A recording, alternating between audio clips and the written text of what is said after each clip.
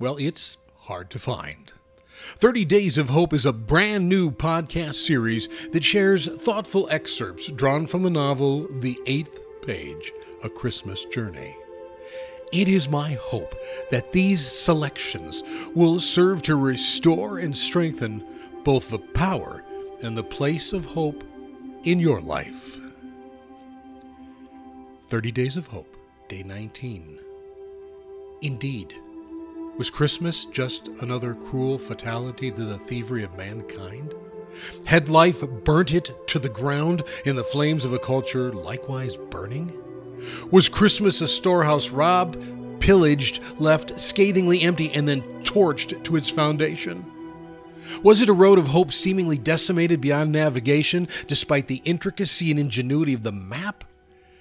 If so, was Christmas the victim of an abhorrent tragedy of selfish humanity on an egotistical rant that David hated so deeply? If Christmas could not endure the thievery or the fire or the decimation, and if its own promises had been stolen by the hand of the thief or incinerated in the heat of the fire, Christmas itself was nothing more than a nice idea, but nothing of substance or reality. Otherwise, it would and could stand against whatever might assail it. David's life was a disillusioned compilation of things stolen. Such was the merciless and cruel nature of the thievery that the intent to steal eclipsed the thief itself.